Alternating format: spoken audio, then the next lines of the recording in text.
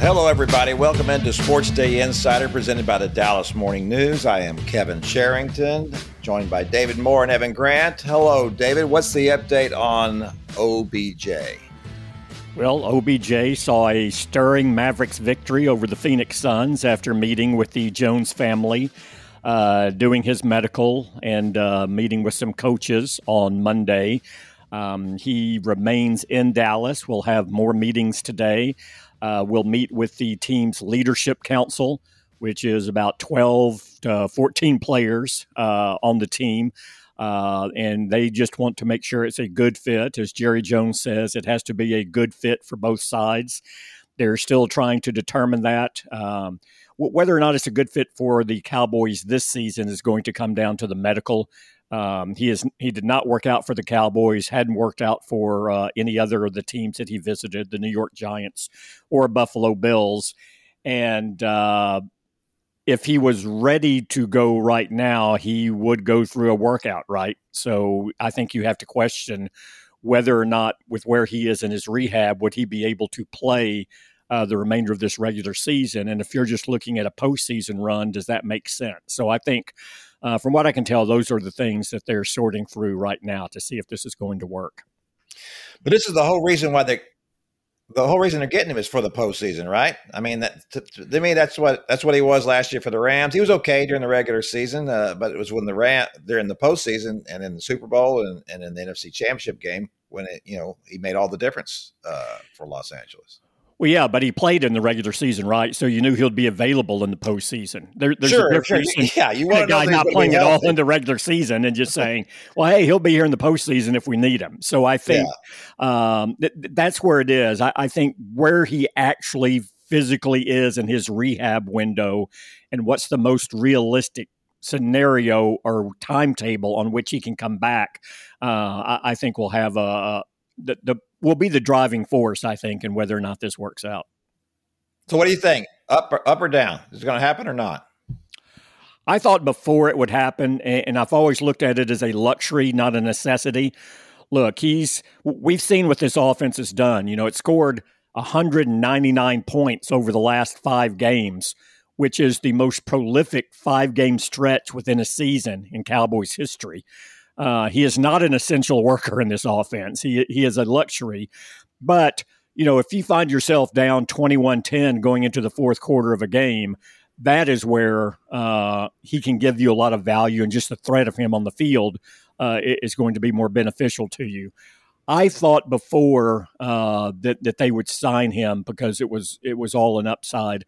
But if he's not ready to play this season, I'm not sure why you would devote that money to him next year with where you are on the cap. So I'm actually a little less optimistic. So can I put my finger in the middle, pointing down?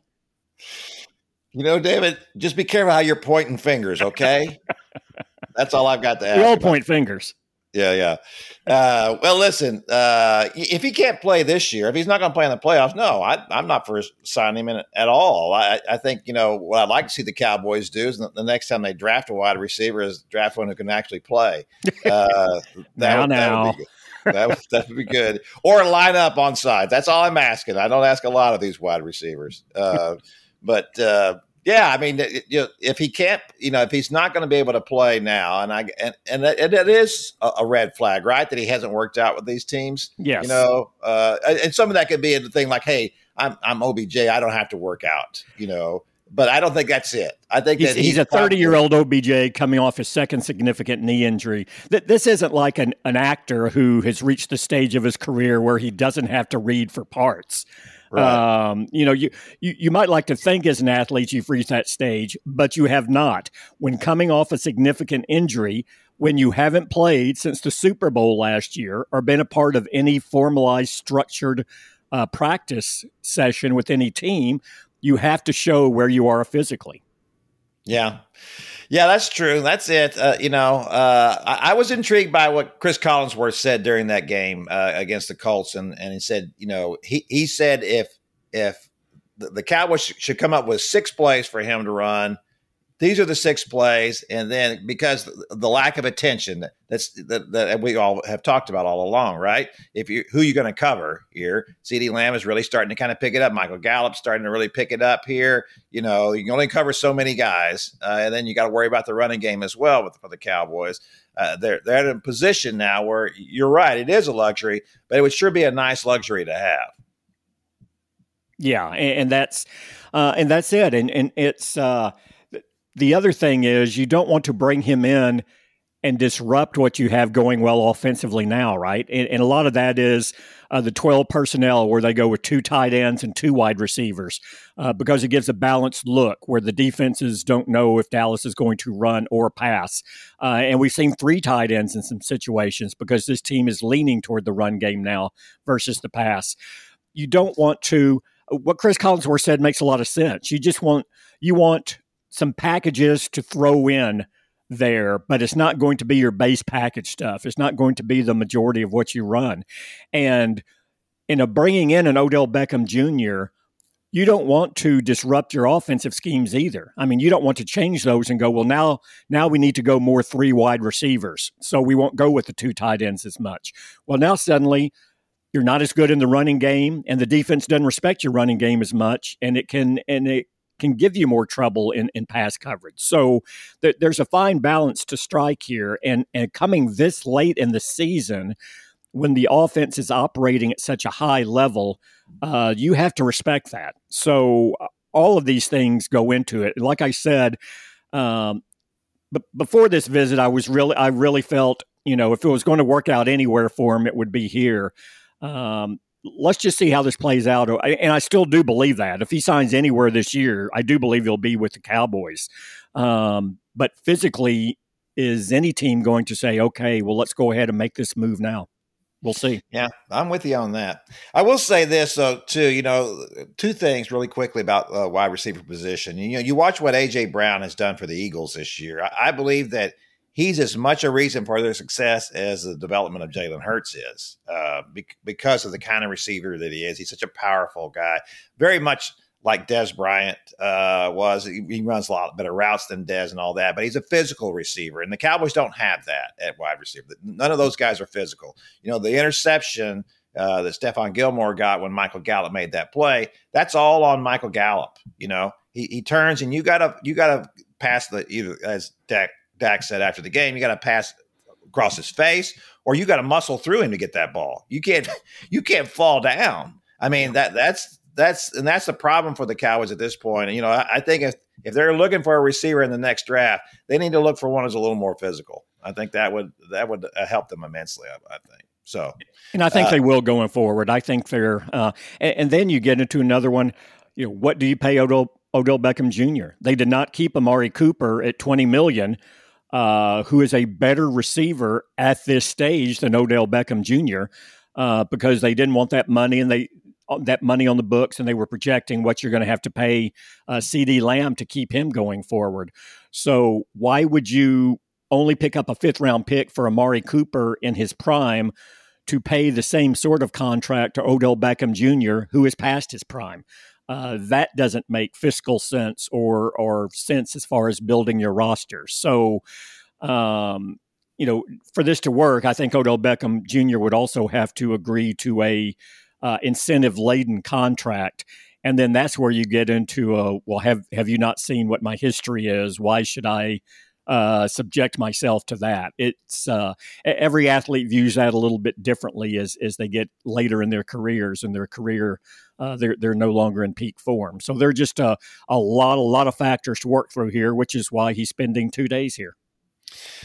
All right, David, do you believe the Cowboys are fully committed to the running game? Because I will say this is the longest stretch that I've seen them do that, but I always feel like that Kellen Moore's default switch is we got to go back to throwing the ball. We've got to throw it all over the place here to really win.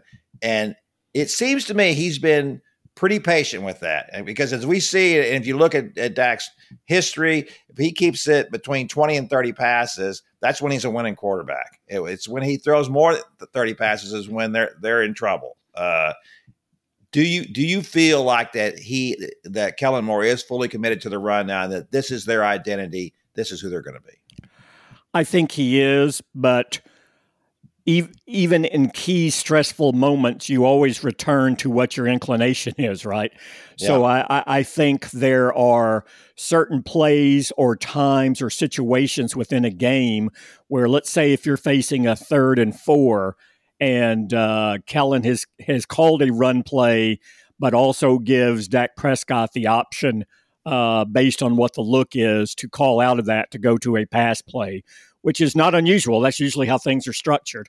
I would think Kellen Moore being a former quarterback and Dak Prescott being a current quarterback who has confidence in his ability to make the plays is going to say on a 3rd and 4 or 3rd and 5, well, I have a better chance of picking up the first down with a pass than we do of a pitch around right end with Tony Pollard or Ezekiel Elliott based on what I'm seeing from the defense.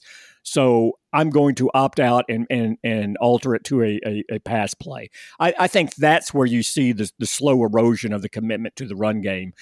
We did not see it against the Colts. We haven't seen it for a while, but I still think they are susceptible to that in certain moments of the game. Yeah, me too.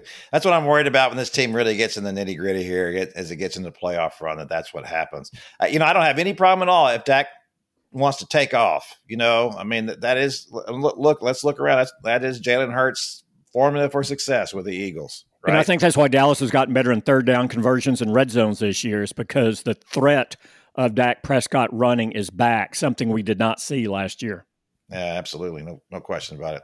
All right, that's going to do it for our Cowboys segment of the podcast today. Now we're going to talk about the Rangers who got out and spent a little money over the weekend. Ray Davis, is he still a billionaire, Evan, or is he now officially broke? He's got plenty of money, and I think he's finally committed, I think, to understanding that this is an organization that didn't have a farm system, and the farm system is just now starting to percolate in real life. And the way to get back to contending is to invest money. He's done it. He spent $765 million over the last 12 months on free agents, most recent being Jacob deGrom, and I don't think he's done this offseason. I think that the Rangers are still going to add another pitcher. I don't know if that's going to come via a trade or free agency. And I think if it comes via trade, then maybe it allows the Rangers to spend a little bit more money on the bat that they would potentially pursue. But Ray Davis is certainly acting like an owner who is motivated to go out and win, and understands that the quickest route to that is to basically overhaul this roster with big-time free agents. All right, now I'm going to ask you this, Evan, because I've been getting this from people on Twitter, on emails, whatever. At our Christmas party, people are asking me this question. What is it, about giving this much money to one guy, Jacob deGrom, who's obviously the last 3 seasons, I think he's averaged 13 starts over the last 3 seasons, which is not optimal, obviously. And yet, shouldn't they have taken that money and spent it elsewhere? And people saying that should have spread it between 2 or 3 positions instead of one, or just come down. And I got to tell you, my feeling about this is that in the Rangers position, it's not like they were, and I guess you could make the case that they're not one player away from, being a championship team or anything like that. This is a team that might as well just roll the dice on Jacob, and it's not obviously it's a big contract, but it's not a 10-year deal. It's not a 7-year deal. It's a 5-year deal with an option, right?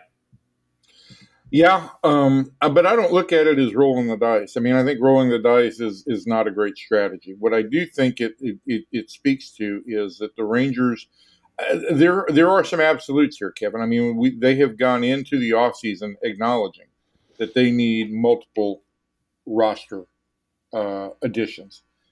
After signing deGrom on Friday night, Chris Young said, our roster is still not complete. I think ownership understands that. I don't think it's so much a roll of the dice as it is, we've got some money and we're going to flex our muscles now. And if they can afford Jacob deGrom, they know all the risks that are associated with him. But also, if he's healthy and when he's healthy, he is the best pitcher in Major League Baseball.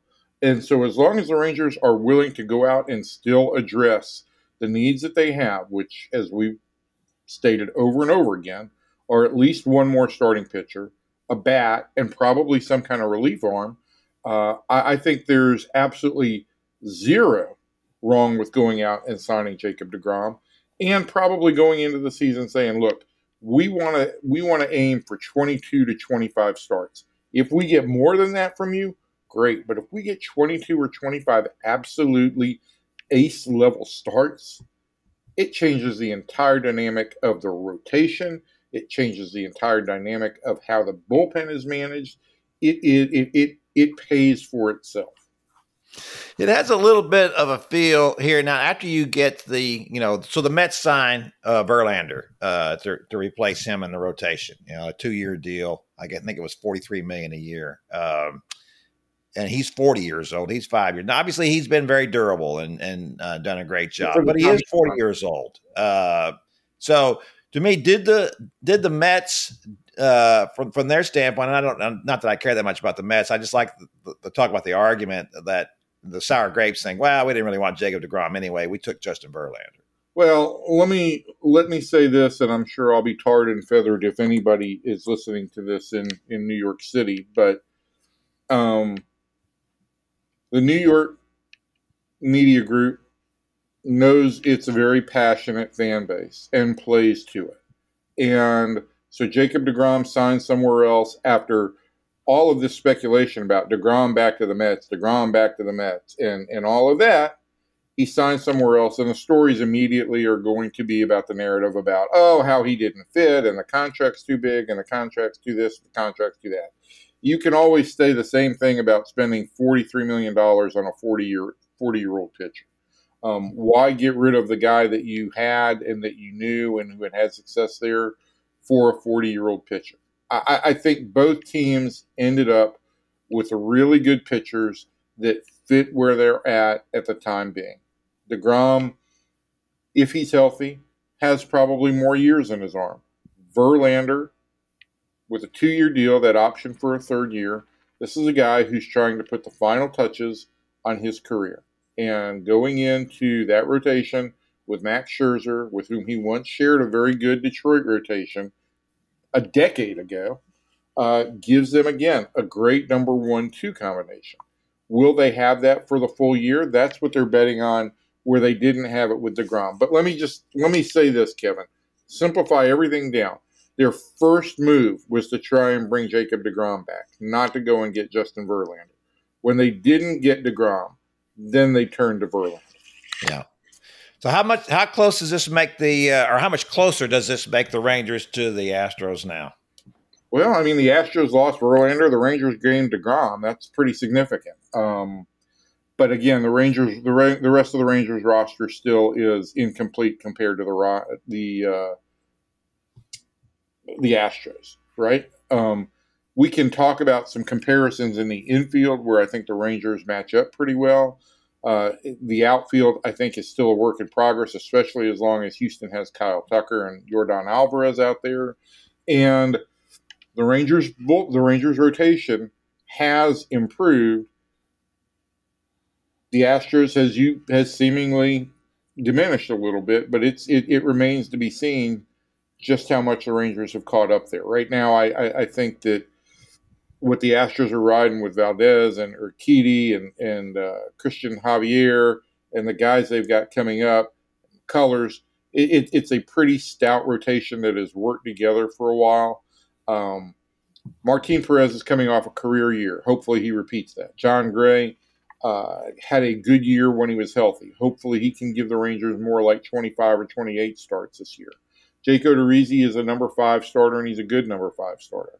But I think the Rangers still need to go out and add another pitcher, probably to either pitch in the 4 spot or even better, slide into the number 3 spot ahead of Perez and let Perez pitch 4 And for me, that guy has always been, going into this whole process, probably Jamison Tyone. I just think the lack of walks in the innings he's pitched the last couple of years really make him attractive. He also doesn't have a qualifying offer attached, which would seem like a minor deal at this point in time. Look, you've given up 3 draft picks over the past 2 years. What's giving up a 4th draft pick if you're going all in?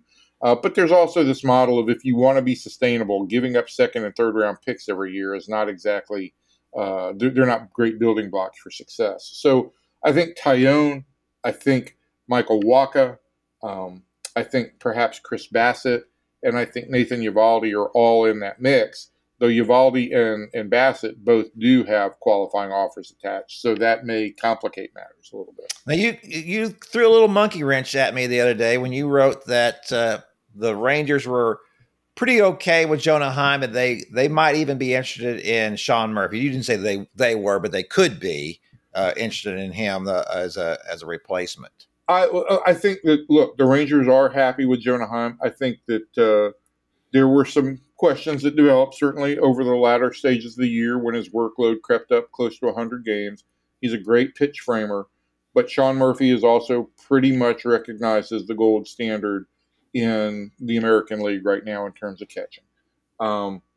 You look back at Bruce Bochy's times, particularly with San Francisco, he had a franchise catcher in Buster Posey. Does he want that here in Texas? I'm sure he'd like it, and I'm sure he's not yet sure if Jonah Heim is that guy or not. But if the A's are going to make Sean Murphy available, you can bet the Rangers are at least going to investigate. I think the price for the Rangers would be too high, and I think it would complicate a lot of things. I think Oakland would be looking for something like Nathaniel Lowe in a deal for Sean Murphy. And then you create a hole at first base. You solve something at catcher. Now you've got an overabundance of catchers. Do you trade Heim for pitching? It creates a lot more moves, and I think the overall improvement to the club would be marginal. But any improvement is worth considering. Where did they come in WAR at catcher in relation to the rest of the league this last year? Do you know off the top of your head? I'd have to go look it up. Heim was in the top 10, and that's what you need to know. Yeah, so to me, you could probably improve at catcher, but I think that Heim is still young and stands a chance of improvement. You're not getting enough of an improvement at a position where it's not like left field, where the Rangers are clearly at the bottom of the league. Let's fix the things that need to be fixed, and not worry so much about the things that you could improve, but it's not that big a deal. Yeah, I mean, I think right now that if I'm the Rangers, my priority list is turning the free agent, the trade market, to see if I can get Pablo Lopez or German Marquez for a reasonable price, and if I can, then that gives me some cost certainty on pitching, and it allows me to go out and explore what I think is the real offensive need, which is a left fielder. Michael Conforto is sitting out there. He doesn't have a qualifying offer attached to him. Could he be a guy that you sign to one of those kind of like pillow contracts? He's a Scott Boras agent, a Scott Boras client, who maybe might want an opt out after a year if he proves himself good, and you hope that some of your guys, like, I wouldn't put it past the world for Evan Carter to be ready by the end of the year. And so if you've got that, maybe that's the way to go. Yeah. I'd love to see Evan Carter finally develop, or not him. He's come along really fast, but I'd like to see the Rangers develop somebody who came up through the minor leagues like gangbusters, and they weren't just betting on him to be good. That seems to be pretty much the MO for the Rangers the last few years. Yeah, I mean, I saw Scott Service yesterday, and we were talking about their two teams, and he mentioned how the Rangers are spending money, and everybody in baseball mentioned how the Rangers are spending money. But I also mentioned to him, you've got a franchise player who you didn't just bet on, but you developed a franchise player in Julio Rodriguez, and that gives your team some cost certainty. It gives them a top player, and it's the kind of thing that the Rangers have yet to develop over the last 10 years. That's right. All right, that's going to do it for our Rangers segment. We're going to do a little bit of a quick hit potpourri here. All right, boys. We need to talk about the fact that TCU not only got into the CFP, the first Texas school to make the college football playoff. They hung at third after a loss, which was really something. I was surprised and pleased that the committee saw fit to do that and not drop them out and not even drop them a spot. So were you guys, first of all, David, were you surprised that that TCU was in at 3? I was surprised. Was actually I like the. Yeah. I like that there are certain words that just kind of organically form. I think that was one that actually did fit the situation. If you're really pleased and you're surprised. Exactly. Right? Exactly. Yeah, there you go. It has a place. Pleasantly surprised anymore. Just say you're pleased. I'll go back to an old school word. I was shocked. I really did think in the climate and what we had seen up to this point from the committee that the fact that TCU did not move. Now, the fact it went into overtime and actually you could say they lost on some questionable play calls late. I think that actually aided their ability to stay there. I'm convinced but if they would have lost by 10 points, I don't think they would have been in there. I think they would have been knocked out. But again, here's a committee. How bad did Ohio State look? They lost to a team that's one of the Final Four teams, and they just weren't even competitive. And now the committee's going, "Oh yeah, you belong. Come on in." And but I thought there's always the specter of Alabama as well. 2 losses, both on the last plays of the game, both the top 10 teams. They were certainly an attractive, possibility. Except for the fact that the committee has never taken a team with 2 losses. But we all know the romance with Alabama, and especially when Nick Saban was doing a lot of politicking for that as well. So, Evan, how about you? Were you surprised, or did you think that was right? What would happen? I think the word I would use is that I was skeptical all weekend about exactly what would happen. I thought they would stay in. I thought once USC lost, TCU was in for sure. And particularly USC lost in pretty convincing fashion and without Caleb Williams and with an unhealthy Caleb Williams. So I wasn't really shocked that they stayed in. I was surprised that they stayed at 3. And I don't know if they stayed at 3 because the committee thought they deserved to be at 3 or if the committee just didn't want an Ohio State-Michigan rematch right away, especially since that game was so non-competitive. I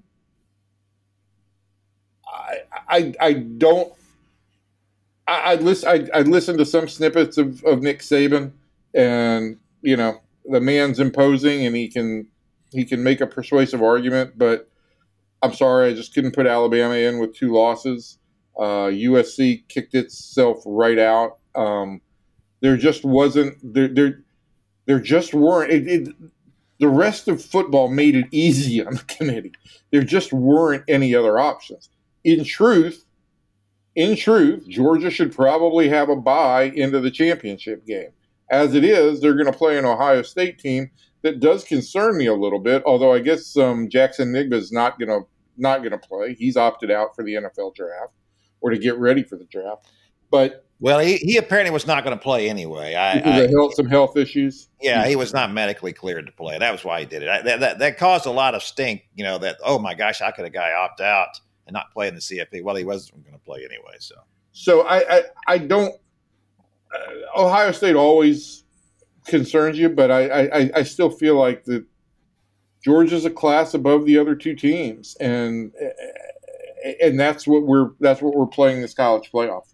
Well, I tell you what, the committee did TCU an awful big favor because I don't know if they can beat Michigan, but I sure know that it's going to be a lot easier to beat Michigan than it would be to beat Georgia. So at least you get to hang around for a little bit. You hate to get there and then you're out in the semis. So I think this is a good thing for TCU. I think that maybe Sonny Dykes learned a little bit of a lesson too, that when it comes right down to it and you got to win a game, put the ball in the hands of your Heisman Trophy probably, my guess is he's going to be the runner-up to Caleb Williams. But put it in his hands. Don't turn around and stick it in the stomach of a running back on 2 tries, even if that running back is really very good. By the way, Quentin Johnston, the wide receiver for TCU, Todd McShay said over the weekend he's probably going to be a top 15 pick. That's the one thing that TCU has done this year is the big play. They've been very, very good with dropping big plays on other teams. Quentin Johnston is one reason. Obviously, Max Duggan is another, and Kendre Miller is the third. All right, that's going to do it for our college football. And the time we have left, I just want to bring up really quickly about the Mavericks. They're all over the map. They just killed Phoenix last night. This is on Tuesday as we're taping this. David, where are the Mavericks? Who are the Mavericks? Is this team capable of working out its problems here and getting back to where it did last year? Or is it still going to be, are they still lacking too much having the third facilitator unless Kemba Walker really comes through? And let me ask you that, I guess, specifically. Do you believe Kemba Walker has anything left? I believe on certain nights he will have something left, but will he be able to contribute on a continuing basis where it allows you to play the way you want to play night in and night out? To me, that's the biggest question with Kemba Walker. You will have a game or a week where it's like, oh, okay, this is working. In some ways, it's like you had here before with the player who was traded, whose name shall not be mentioned, where, he would have big games and you go, oh, this is what you can be, but he wasn't in the lineup enough for you to ever obtain that goal because you lack consistency. That's what you're talking about with Kemba Walker for a different reason. It's health and just where he is in his career. So I think they'll be better, but it's consistency and continuity, which is what they need. And they're a quarter of the way through the season here, and they really haven't settled on a rotation. And some guys are still questioning exactly what their role is. And you would like to be a little farther along than that right now. Yeah, they forced 2 guys into the rotation early. I know I don't want to say forced. It was still early. You just play them, but neither JaVale McGee nor Reggie Bullock were playing well. And while they were in the top, while they were both starting, and that just wasn't working. And I got to tell you, I like Reggie Bullock a lot. He's a great defender, but I'm never confident of that shot. When he takes a shot, I'm never confident this is going in. And that's what he's there for, right? I mean, he's there for, he's a classic 3-and-D. So I'm still waiting to see what's going to happen with this team. I'm not really sure what to make of Josh Green all of a sudden playing so well and what that means. He seems to me like a guy you ought to bring off the bench because of the energy that he brings. I know Tim Calishaw in the roundtable the other day thinks that he should start. I don't see him as a starter, at least not right now in this part of his career. He seems to be an energy guy. I think that Spencer Dinwiddie probably is better coming off the bench as well as a guy running that second unit when it comes in. And then maybe if Kemba Walker can start, that would look good. But obviously we need to find out what kind of shape that Kemba's in and what kind of shape his arthritic knee is in. Which lineup do you like best right now? Well, Dinwiddie right now probably with the second unit, but the way they're constructed, I don't know that you can really go that way, you know. And I do think Hardaway's starting to play a little bit better here, coming back off that injury. And if he gets back to what he was before the injury, I think this thing has a little bit of different look. Obviously, they have to figure out how they're going to play Christian Wood and what his role is, but it needs to be a significant role. I will say it's somewhat encouraging that after another close to inexplicable loss against a short, an undermanned Detroit team, that they have come back and had 2 decisive victories against the Knicks and then came back in what they did against the Suns. So they have responded to what has been their Achilles heel this season, which is playing down to the level of the opponent. But is this just a temporary response to another disappointment, or is this turning the corner and kind of locking in and being better? They just haven't been nearly as good defensively, and a lot of that is effort, and a lot of that is commitment. And so you have to question their overall discipline and commitment early in the season. And again, it is early, but we've already passed the quarter point. So it's you should be further along in this. We keep talking about the shooting and how they're not making the threes like they did last year, and that was a big formula for their success, which overcame a lot of the other weaknesses that they had, one of which was rebounding. But the rebounding margin is even worse this year. Yeah. I mean, they gave up 60 rebounds to Detroit the other day. 60. I mean, that's just unbelievable. So I don't understand. We kind of give Dorian Finney-Smith a pass. He plays hard. He's a good guy. Like him, but he's really not done anything this year. And I give Maxi Kleber a little bit of credit. In the game last night, he kind of dribbled up instead of just taking a three and took a nice little short jumper in the lane. That's something that he has lacked, but so has Finney-Smith. He's lacked the same thing. These don't seem like huge things to me to be adding to your arsenal. It's just like Tim Hardaway's had back-to-back games now where he's got 7 or 8 rebounds. He's certainly capable of doing something like that. He's an athletic guy. There's no reason for him not to be doing that. And just to expect these guys year after year, I'm just going to stand out here in the perimeter and wait for Luka to throw it to me, and I'll jack one up. I mean, at some point, these guys, and they're young guys, need to be developing and putting together different parts of their game. Now, there's a reason why they've assembled all these parts is because, well, they're not really complete players. They have certain roles that they play very well, and the Mavericks maximized those last year, and that all worked out really well. But as we know, things change in the league and teams change, and it's not an organic thing. It has to keep changing all the time. So we'll see what the Mavericks can do here going forward. I'm obviously a little encouraged by the last couple of games, and things did look a little bit better, and especially when they're not forcing Luka to be bringing up the ball all the time and to be dominated so much and seeing so many double and triple teams. That's just untenable. You can't do that going forward. All right, that's going to do it for our podcast this week, fellas. Thanks for joining us. And everybody's on the road and doing different things, but we appreciate that. We'll be back next week for a little bit more, and we'll see how some of these teams put these things together and how the Cowboys do this week against the Texans. What a rivalry that is, isn't it? Dallas and Houston football. Oh, my gosh. Yeah. People every year. That's all you hear. That's all you hear. It's brutal. It's as a lifelong Texan and a guy who spent almost all but 1 year of my life in either Dallas or Houston, it's ridiculous. Come on, this has got to be a rivalry, doesn't it? You would think so, but maybe not.